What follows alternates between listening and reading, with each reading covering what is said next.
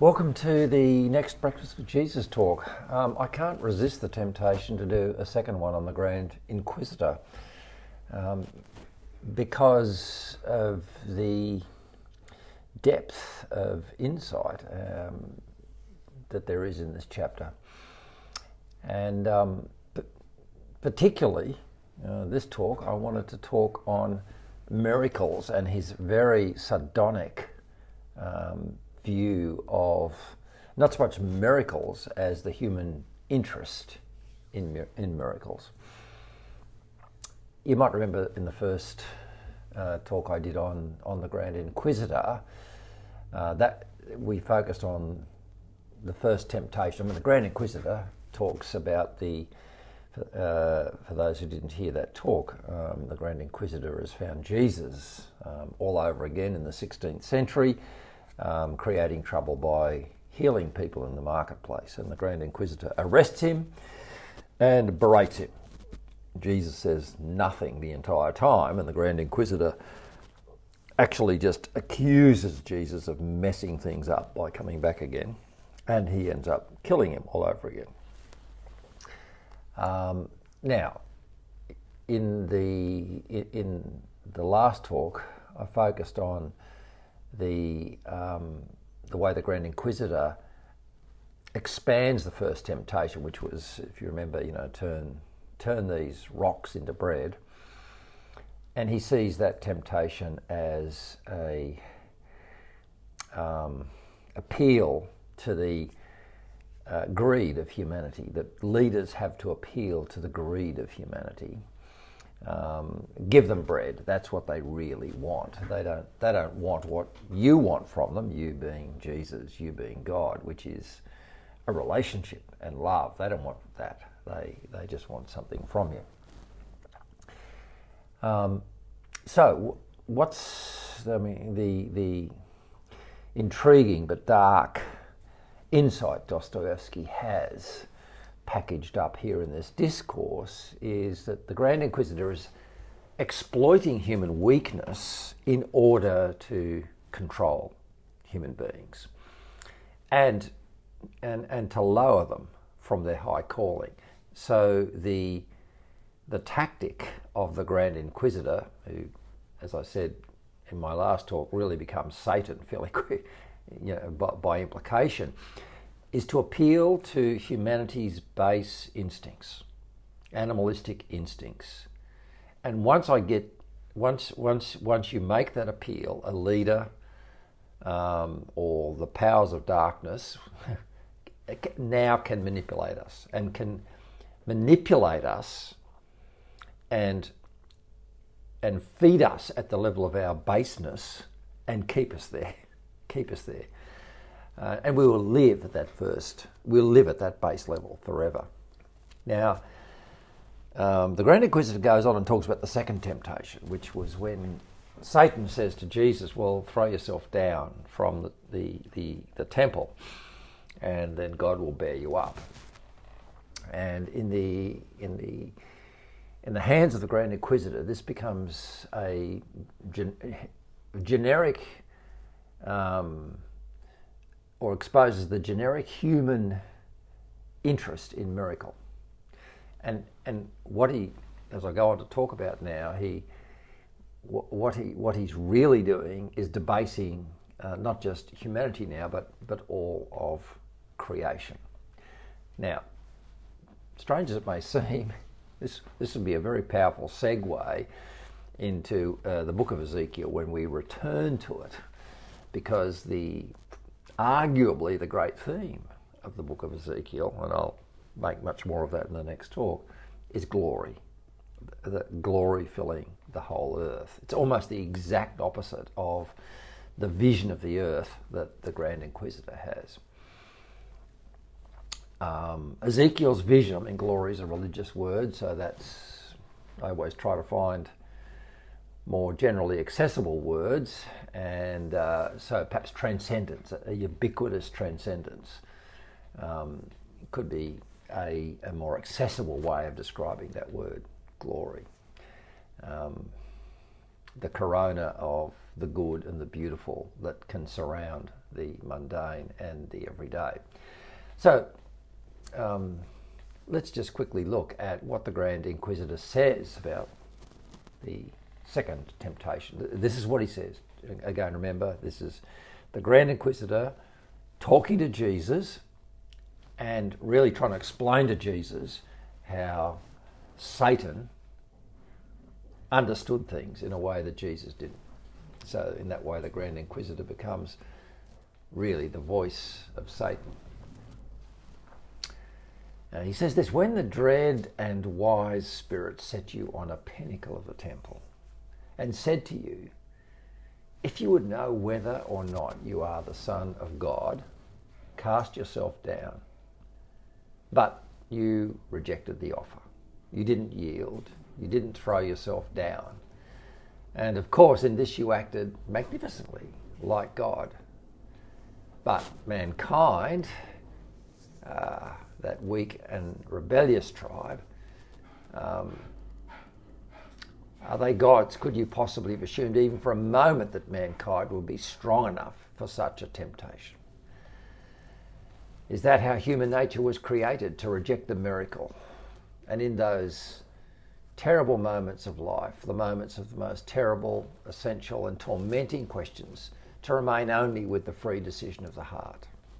You did not know that as soon as a man, human being, rejects miracles, he'll at once reject God as well. For mankind seeks not so much God as miracles. And since mankind cannot bear to be left without miracles, he will go and create new miracles for himself, his own miracles this time. And they'll bow down to those miracles, the miracles of quacks or magic. When they told you to come down from the cross, you did not come down from the cross because, again, you did not want to enslave man by a miracle. And that would have had him thirsting for faith. Because you, God/Jesus, thirsted for faith that is free and not miraculous. You thirsted for love that is free and not for the servile raptures of a slave before a power that has left him permanently terrified. Here too, you overestimated mankind. It's a pretty dense, magnificent passage. But here's the heart of it. He's really saying miracles is a way of controlling human beings, a way of enslaving humanity and keeping humanity from freedom and faith. So what's he driving at here? I think it is really a profound expose of the religious instinct. Now, when I say the religious instinct, atheists have got a religious instinct as well. We all have it, whether we end up saying it's of God or whether we end up saying, no, it's a false illusion, there's no God. It doesn't matter, the instinct is there. And here's how my diagnosis of what the Grand Inquisitor sees. He sees miracles and the desire for miracles as evidence of the divine. And tucked in behind this desire, there is a worldview. The worldview is a dualistic worldview that separates the supernatural from the natural into two domains. And that dualistic domain could believe in both, but has them as separate regimes. Now, what this does is that fairly quickly, once you pull them apart, you accept the natural or the normal as the ultimate reality. And ultimate reality is now turned into the mundane. So, mystery, as far as there is mystery, it gets reserved for the abnormal. It gets reserved for the supernatural. And reality, particularly, and this has happened in the modern world, is in an unreconstructed everydayness of life.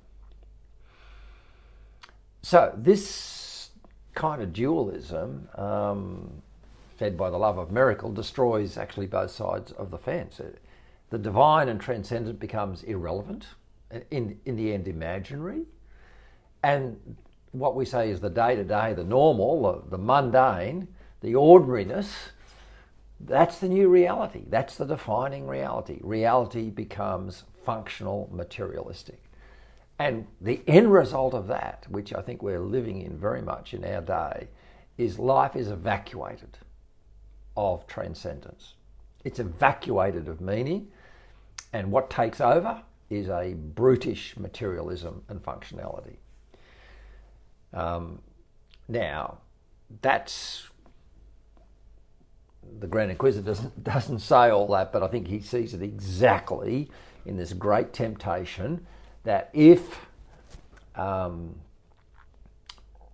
he can get humanity to keep desiring miracles and not, therefore, having the opposite of miracles, which is faith in the wonder of the ordinary things of life, but in a sense denying their wonder and instead wanting something else, yearning after a, quote, miracle. If he can do that, he's enslaved mankind. We're now actually, again, at the level of the brutish, at the level of the really quite nihilistic, mechanical view of reality. Pretty sobering to think of that. And in this kind of unrenovated view of reality or ontology, the supernatural just becomes an injection. It's an injection from outer space. You know, a miracle's an injection from outer space. What's wrong with that, you might ask? And by the way, I'm not saying, you know, that we never can pray for and expect things from God that are absolutely surprising and absolutely seem to break the laws of nature as we see them. I'm not against any of that. What I'm against is the dualism that says this is an alien injection from another landscape. And what's wrong with that is that, in the Grand Inquisitor's terms, an injection's not a relationship because it comes from an alien world. It subverts relationship. And I think with brilliant insight into the psychology of power dynamics, he says what this actually secures is a kind of slavery, because we're enslaved by the miracle. We think, this, in his words, the servile raptures of a slave. That becomes the posture of humanity before a power that's left him permanently terrified. It's paganism. It's paganism all over again. So Dostoevsky's handling of the second temptation is really, really illuminating, I think, about the world in which we live, the way that the world in which we live has been, and the world views, has been influenced by the same satanic conversations that Jesus encountered in the temptation in the wilderness, and he defeated them. He defeated them by denying a miracle. I'm not going to take myself off the temple. It's enough that I'm on the temple. It's enough that I'm here. The glory is here, and the glory will come to the cross. And again, Dostoevsky saw that brilliantly. It'll come to the cross. And if Jesus came down from the cross, if he miraculously did something, guess what? The final wonder of glory, i.e. the resurrection, would never have happened. It would have any miracle that Jesus had called upon in the interim would have denied the final glory. So, it's really, really a lot to think about. And a lot to think about how the principalities and powers, as it were, manage the world by evacuating glory from it and by playing to a very low, materialistic, base view of what it means to be a human being. And if they can get that worldview established, it's a false rule. It's a false rule. Because, and the heart of it all is to suck the glory out of the mundane, suck the glory out of reality. Now, when we turn to Ezekiel again, which my next talk will be on, I'm going to go back to actually Ezekiel chapter 1. He does the very opposite, and in his visions, one way of looking at his visions is that the veil's taken away and he sees the glory ubiquitous in all of creation. So that'll be a next talk. I know this is a little bit dense stuff with the Grand Inquisitor, but I think it's really fascinating. I feel I'm just scraping the surface of it. And perhaps down the track we could do another talk. But it's really fascinating because, in big picture terms, the Grand Inquisitor is the most profound diagnosis of the temptation in the wilderness that personally I've read. Just takes it to another planet. And then if you say, well, the temptation of in the wilderness was the great arm wrestle for the rule of the earth between God and Christ, the second Adam, it contrasts with the first temptation in Genesis chapter 3. And it, if you start to position the second temptation that way, it makes that temptation in the wilderness far more profound theologically than otherwise we might consider it. Hence my intrigue with it all.